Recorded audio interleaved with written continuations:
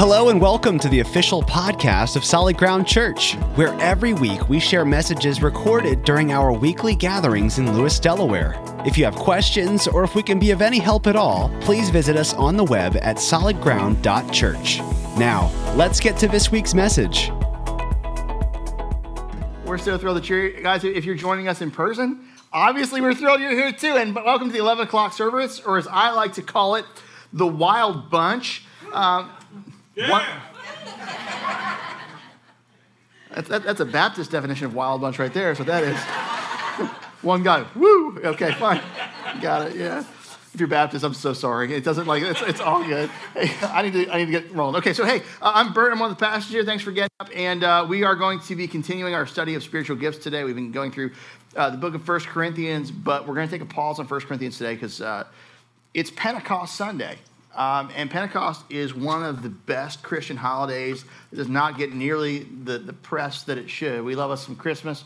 We love us some Easter, and those are great. But Pentecost is the birthday of the church. It's when we celebrate that the Holy Spirit was poured out on believers and God changed everything. He moved the kingdom forward in an incredible way, and he's been doing ever since. And so we're really excited to get to celebrate that today. And to get the ball rolling, I thought I'd begin with a little story.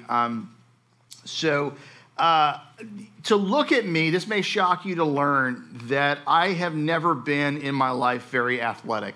I know you look at me and you think linebacker, but I promise it's just, I bless you. No, instead, I was into two things. Like when I was a kid, I was really into band and theater. I was a huge band geek.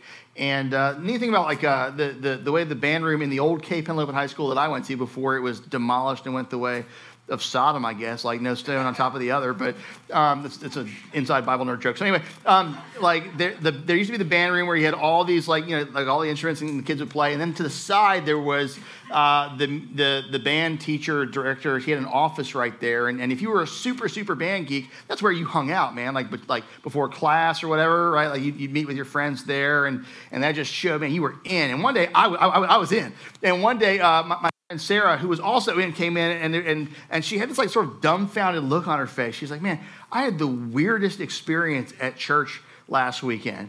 I'm like, what happened? She's like, oh man, we got this guest speaker, and he came in, and he was talking about how crazy the world is now, how we all need to band together as Christians to do things, and it just kind of, all of a sudden in my church, we're kind of just gripping the pews and leaning back. She's like, this is weird, and she said, it's this thing too of for us, normally when we go to my church, it's really it's nice. We go and it's safe and we hear a nice little story about Jesus and we feel better and then we leave. But it really made me uncomfortable. And I get that because I don't know about you. I've been uncomfortable before, during a sermon before. I don't know about you. Don't raise your hands. I do this for a living and I preach to you. Don't tell me if you've been uncomfortable here. But I've been uncomfortable in sermons before. And I want to just maybe what happens is, the subject matter takes us off guard and it just kind of maybe throws our worldview for a tizzy. I don't know. And I want to just up front say that maybe for some of us today, this is going to be one of those sermons where it's just going to get uncomfortable because we're going to approach the subject in a way that we typically don't, that I think is in keeping with Orthodox Christianity, but it's something that maybe we just don't talk about a whole lot or emphasize in the right way. And so brace yourselves. I got a lot of scripture I'm going to be doing, and so if you're like, where do I turn today? Just look at the screens, and then write down the Bible verses, look at them in context on your own time, but we've just got too much to cover today. So to get this going, I want to ask you a question, and here's the question I want to ask, okay? Why was Jesus able to do the miracles that he did? Now, don't answer out loud, but just internally, okay? Around there, why was Jesus able to do the miracles that he did? You read the Gospels, they're certainly full of miracles. And if I were to ask you this, what most people would say is something like this. They would go, well, because he's God, right? That's how. I mean, he's God in a bod, right? He came into the world and then he's walking and doing all kinds of God things. So how is it that he was able to do those miracles? Well, duh, dummy, he's God. And I would say that's a well-founded understanding of Jesus' divinity, but that answer is absolutely wrong. And already we get uncomfortable, right? And so let me, from the jump, affirm two things so that you don't think I'm a heretic.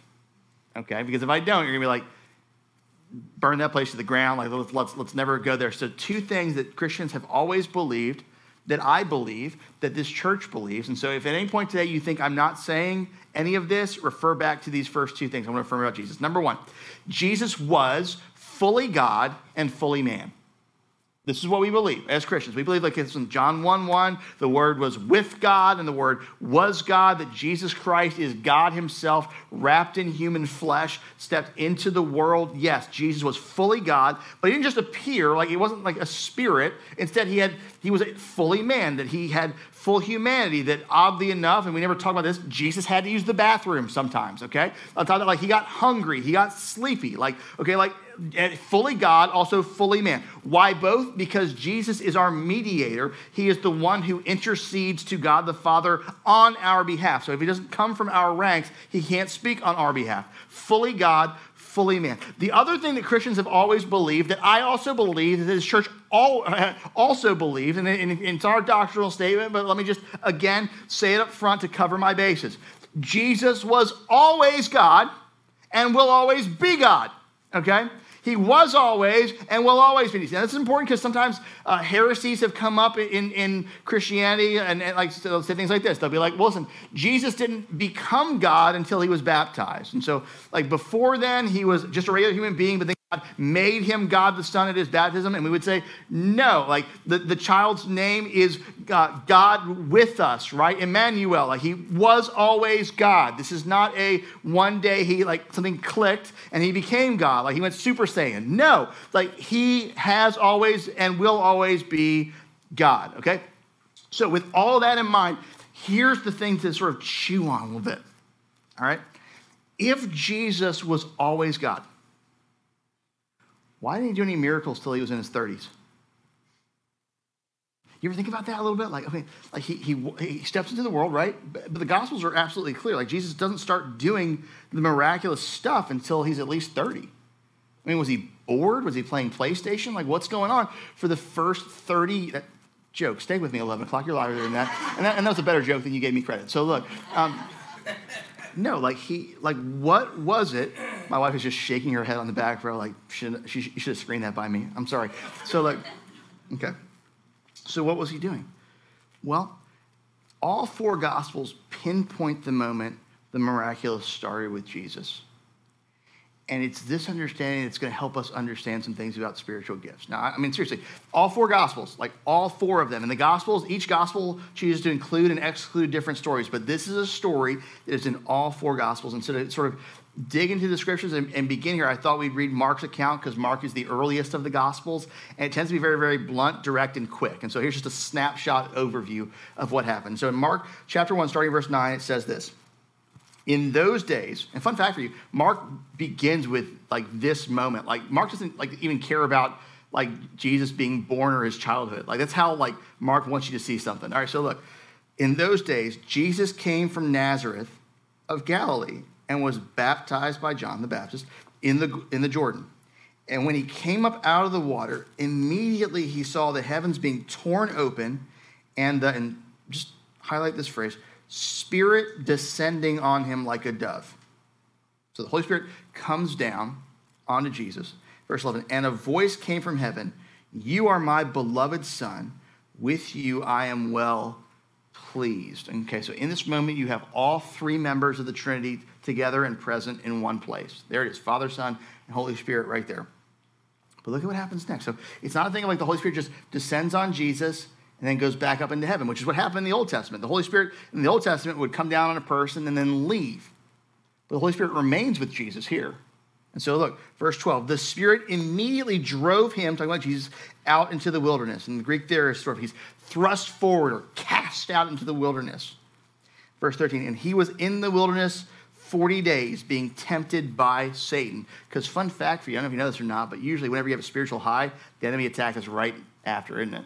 Like you do, like the Lord begins to birth something new in your life, and you better brace yourself for a sock in the gut. Okay? And we see it right here in Jesus. He's been baptized, like revelation of the Trinity, and now he's right out into the wilderness. And he was with the wild animals, and the angels were ministering to him. Verse 14, now after John was arrested, Jesus came into Galilee proclaiming the gospel of God and saying, the time is fulfilled and the kingdom of God is at hand. Repent and believe in the gospel. And we've been talking about this before, how like kingdom of God, this isn't a phrase that means heaven. Like we did a whole talk on this here. Like the kingdom of God is God's work in creation. It's God's restoration of the fall through Jesus. So like, why is it that Jesus heals the sick? Well, because sickness is an effect of the brokenness of sin in the world. Not saying that if you're sick, you've sinned, but like we've all inherited a broken world. And so Jesus begins to undo the fall. Like, why does Jesus raise the dead? Because death is an effect of the fall. Why is it Jesus like forgives and cleanses sinners? Because sin is an effect of the fall. And that's the kingdom of God. Like why is it that Jesus casts out demons? Well, because demons have been allowed to reign in certain places because humanity handed over the earth to Satan. And so Jesus is taking it back from him. Okay, that's the idea of kingdom of God. It's not just, hey, like we all get together and we sing Kumbaya, and we feel great, and we're Christians together, and we like church is the kingdom of God. Well, church can be part of the kingdom of God, but the kingdom of God is the movement of God on the earth that is restoring creation. So when Jesus says, listen, the kingdom of God is here, that's when the miraculous and the supernatural stuff begins with him. Well, how did all that start? It started at his baptism, didn't it? Started when he was baptized and the Holy Spirit came down on him. And the very next thing that happens is the Holy Spirit begins to move and lead Jesus. Okay, now, here's why this is important. Because many of us, we operate out of the fallacy of believing that Jesus did all this stuff because he was God. Essentially, we think, okay, and so we remove ourselves from it because we go, listen, he did stuff we could never do, right? Because he's God, and so basically he's God, and so he steps into humanity, and he's basically got a God cheat code, right? And so right, but don't we think that though? Like we think, okay, like listen, like Jesus, he's walking on the earth, and he's doing all these things because he's God, and he can do whatever he wants. And here's the thing to understand, okay? If you're taking notes, write this down. The fully God embraced being fully man. In other words, okay, the fully God embraced being fully man. In other words, what this means is Jesus intentionally limited his own divine power and chose to live life as you and I live it. Okay? This is big, okay? Because what this means is Jesus, if he's going to represent us, he went through the full highs and lows, the full joys and miseries of the human experience. And he never cut a corner. Like, why is it that Jesus, as he's walking in Jerusalem, that's occupied by the corrupt Roman government, he never ousts the Romans? Because there are people who experience corrupt governments that they can't oust. Why is it Jesus has friends and loved ones who die, and he lets them stay dead? Like his own father dies. Joseph is not in the Gospels, and yet Jesus is never like, nah, I don't think so, let's get him back. Why? Because he experiences the same hardships and sufferings and sorrows that we experience. The fully God embraced being fully man. And in case you think I'm making this up, this is Bible. The Apostle Paul writes about it like this in Philippians 2, verses 5 through 7. He says, in your relationships with one another, have the same mindset as Christ Jesus, who, again to affirm, being in very nature God. Does the Bible ever call Jesus God? Yeah, and there's an instance. More than once, several, lots. Okay? Being in very nature God, did not consider equality with God something to be used to his own advantage. Rather, he made himself nothing by taking the very nature of a servant, being made in human likeness. In other words, Jesus emptied himself of his divine power that he has as God the Son, and chose to live a limited human life. So why is it he does the miraculous in the Gospels? It's only when the Holy Spirit comes upon him. Because you and I, what's the only way that we can do the miraculous and the supernatural? It's the power of the Spirit. Like we're just human beings. That's all that we are. And so what we find in the Gospels is Jesus begins to perfectly live that out in ways that we never could. Because Jesus was faithful to God where you and I have never been. Like we've sinned. There are times we don't walk in step with the Spirit, but Jesus did it perfectly. Again, I know this is really controversial, like because some of us are like, oh my gosh, heretic on stage. Let me just, again, affirm. This is what Jesus taught. I'll give you an example, okay? So like there's a story where Jesus is casting out demons, and the Pharisees accuse him of, listen, the only way that he's able to cast out demons is he's working for Satan, the prince of demons, right? Okay, and here's Jesus' response. He goes, no, here's how I have the power to do that. Matthew 12:28. But if it is by the Spirit of God that I drive out demons, then the kingdom of God has come upon you. Okay, how is it that I'm able to cast out demons? The Spirit of God. And look, this isn't unique to Jesus. Like from the very beginning, his followers had this understanding that that's how Jesus did what he did. Again, is he fully God? Yes.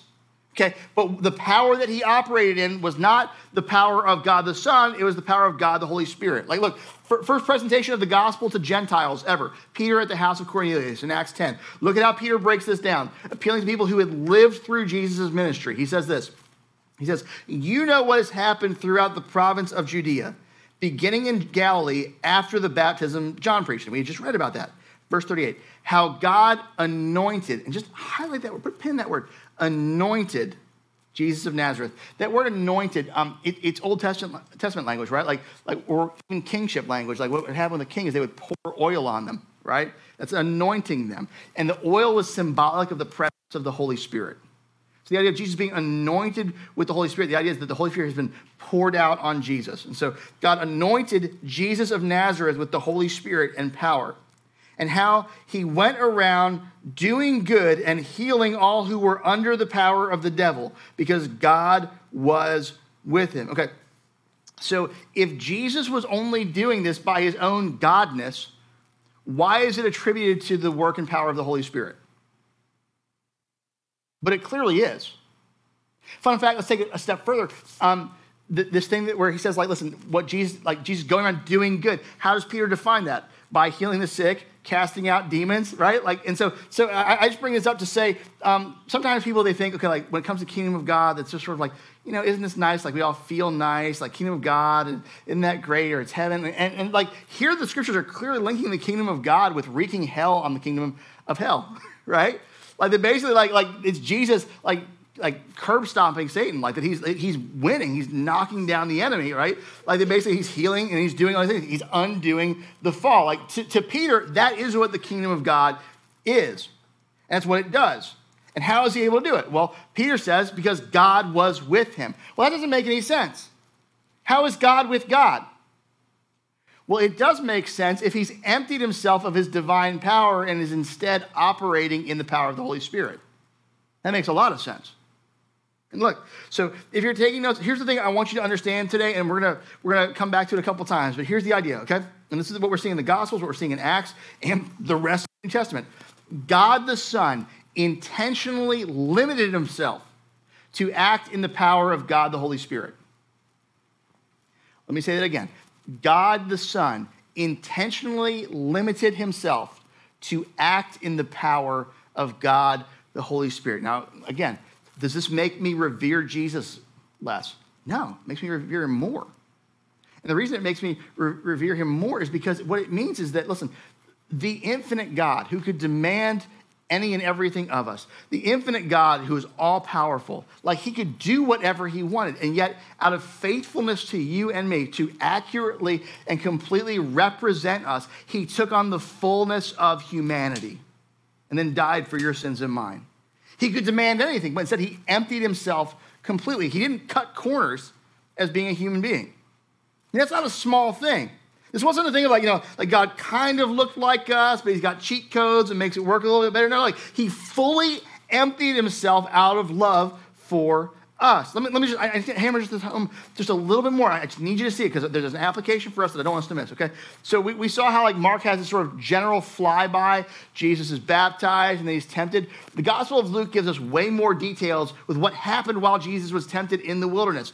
And look at how Luke describes this encounter. In Luke 4, starting in verse 1, it says, Jesus, full of the Holy Spirit. And just put a pin in that phrase. We're going to come back to that because that is a phrase that is used for believers over and over again. Jesus, full of the Holy Spirit, left the Jordan and did he just decide to walk out there? No, he was led by the Spirit into the wilderness. So what this means is, okay, Jesus isn't going, I can do anything, any way that I want. Instead, he goes, I'm going to go the way that the Father wants me to go. I'm not going to live under my will. I'm not going to live under my way. I'm going to walk in perfect obedience to the Father. Even that means if I walk out into the middle of nowhere, and I'm starving for a while. Now check that, because here's the difference between Jesus and us. he was faithful where we have been faithless, without fail. All of us have sinned. All of us have disrupted relationship with God. He lived it out perfectly and never sinned and never gave in to temptation.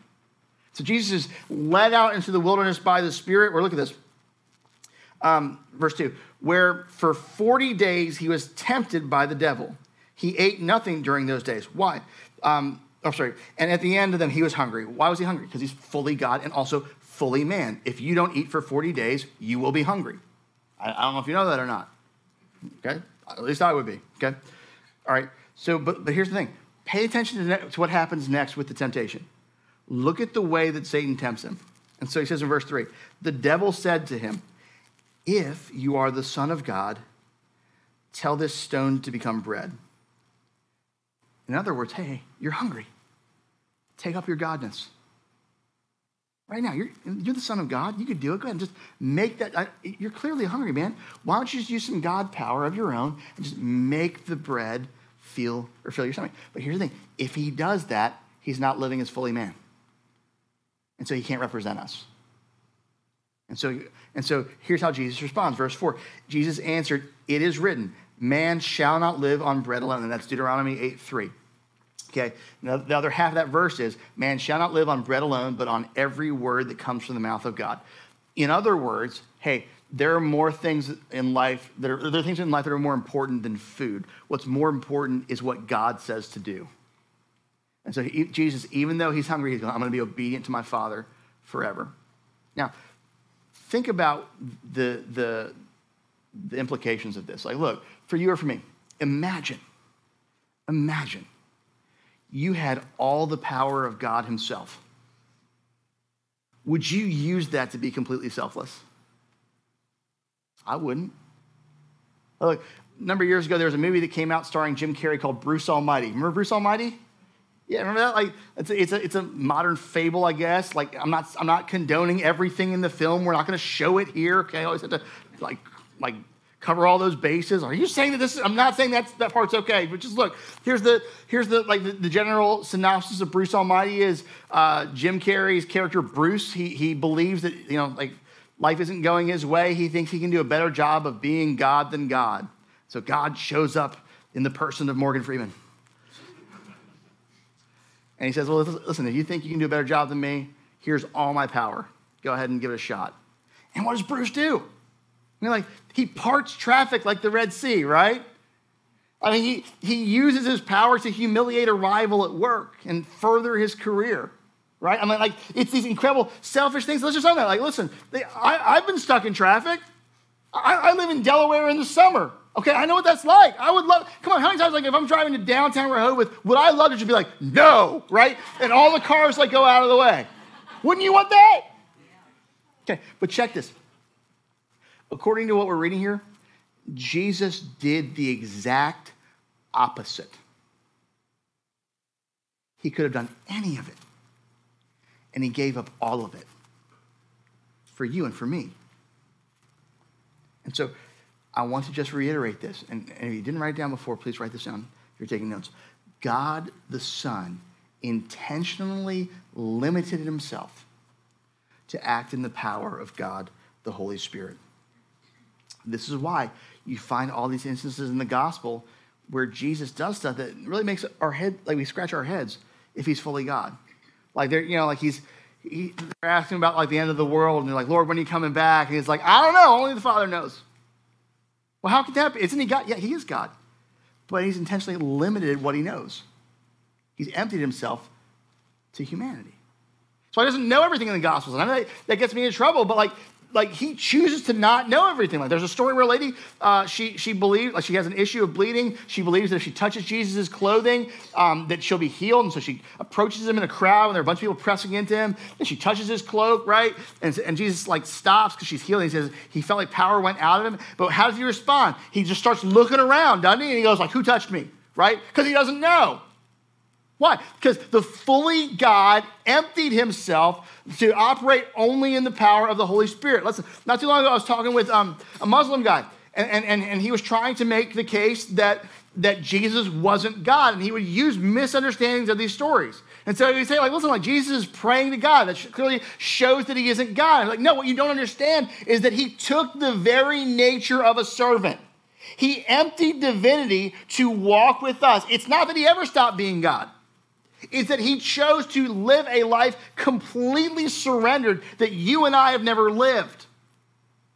Which leads us to the whole thing we've been talking about over the last several weeks. Because here's the implication. If Jesus, in all the Jesusness and all the stuff he's been doing, all the raising the dead and casting out demons and doing the miraculous and healing the sick, here's what this means for our conversation of spiritual gifts. Because if Jesus has been anointed with the same Holy Spirit that we have, and I'm going to argue that in a minute, here's the implication. Jesus is our model for spiritual gifts. Let me say that again. Jesus is our model for spiritual gifts. If I want to understand what I should expect when I pray, I look at how Jesus did it. Why? Because he has given me his standing with the Father through his shed blood on the cross, his resurrection from the dead, and his ascension into heaven. If I want to understand what it means in terms of like what is prophecy and what is a word of wisdom, how does that work? I look at the life of Christ because he has perfectly lived what you and I have not, and he's chosen to show us the example of God's kingdom going forward in a human being. Now look, he's the model for expectations for this. The story I love, there's a guy years ago, his name was John Wimber. John Wimber wrote a couple books of note, Power Evangelism, Power Healing. He was the founder of the Vineyard movement of churches. They're kind of spread all over the place. And Wimber was known for bold prayer for healing for folks. There's stories of him going in airports and seeing deaf ears opened and blind eyes. Just like God moved powerfully in his life and ministry and those around him. And there's a story Wimber used to tell of when he first came to Christ, and he was he was beginning to read the New Testament. He had no background with any of this stuff, and he was reading the New Testament, and he loved the Gospels. And he's reading about Jesus, and he's like, man, I love that story of him dividing fish for everybody and him healing people. This is awesome. And so one day, he started going to church, and he went to the church leader there, and he was like, all right, so when do we start doing the stuff? And the church leader goes, what do you mean doing the stuff? And he's like, well, he said, what I thought church was, because I had no background with it. He said, what I thought church was basically you'd read something about God, you'd pray, and then you'd go do miracles. That's what I thought church was. He goes, so I go to the church leader, I'm like, so when do you start doing the stuff? And the guy's like, well, what stuff? He's like, healing people and casting out demons and stuff. When do we start doing that? And the guy was like, well, we don't do that. He's like, well, what do you do? And he goes, well, we read about it, and then we believe that it happened. He was like, you mean to tell me we don't get to do the stuff? He said, look, when I work for Satan, he let me do his stuff.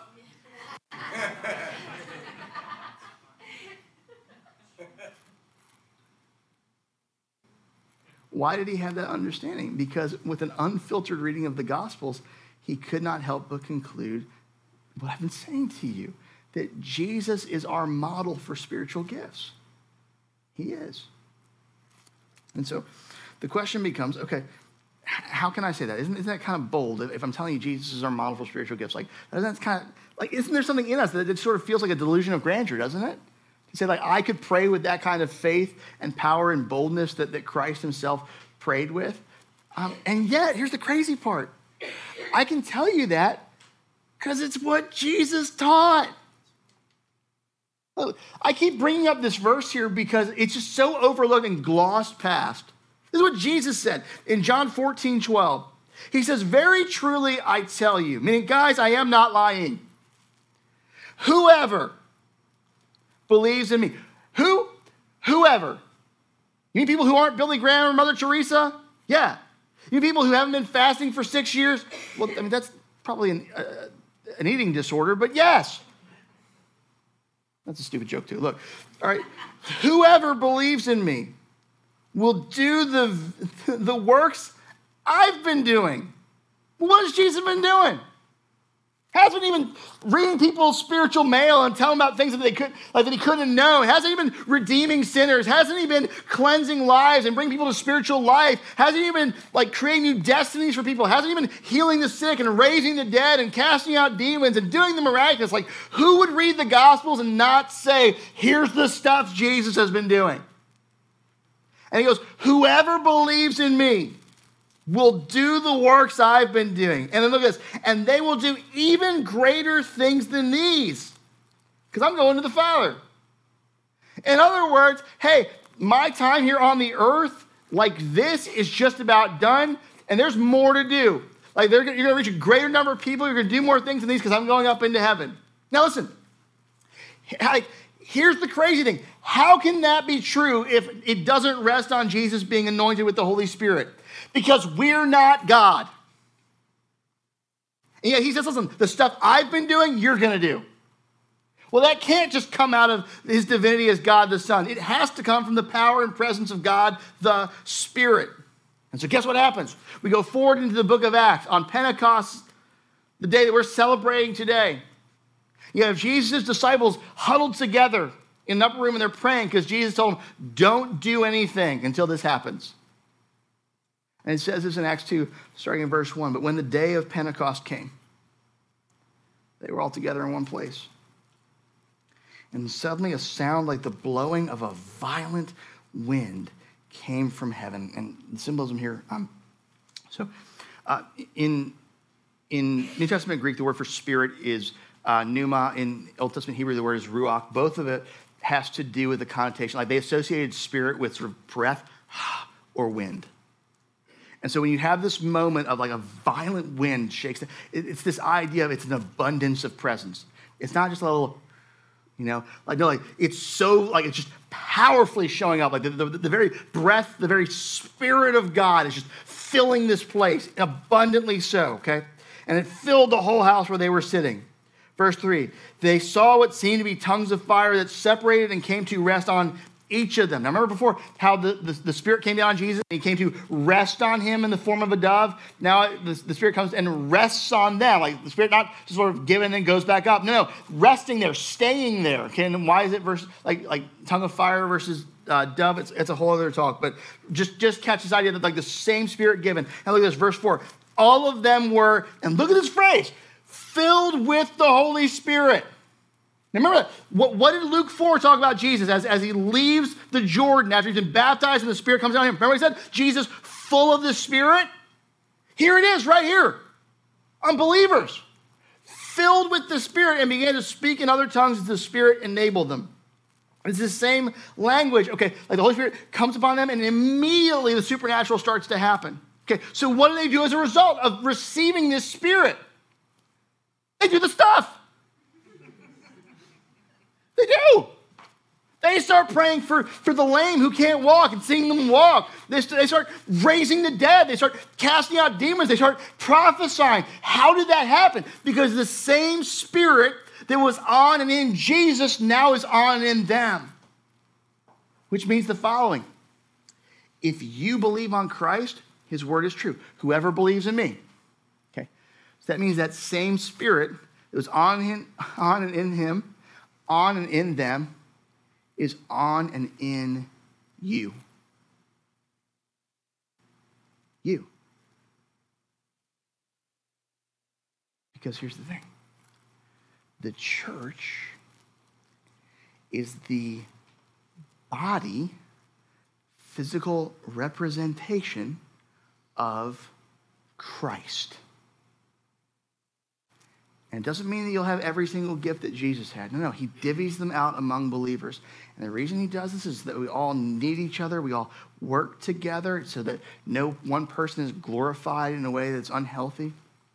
No, he distributes the gifts among all of us. Why? To advance the kingdom forward. Why do I believe that every gift that is listed in Scripture is present here within Solid Ground Church among our ranks? Some we see, some we have yet to see, but we'll see. Why do I believe that? Because this church has been established as an outpost to advance the kingdom forward here in Sussex County, in Lewis, in Rehoboth, in Milton, in Millsboro, in Harbison. Like, we've been established here to move the kingdom forward. And so we should not operate with anything less than the expectation that the same Spirit is doing these things through us. This is a given in the New Testament.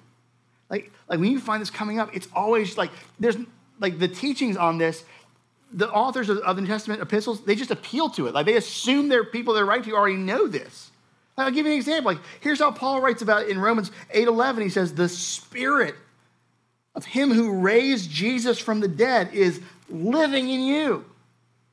Yeah, that same Spirit who literally reanimated the dead body of Jesus is in you. The same Spirit who did the greatest miracle ever is in you if you believe in Christ. If you believe Jesus died for your sin and arose from the dead, if you've handed your life over to him, you've turned from your sin, you've turned to him, that Spirit is in you right now. And Paul just goes, yeah, duh.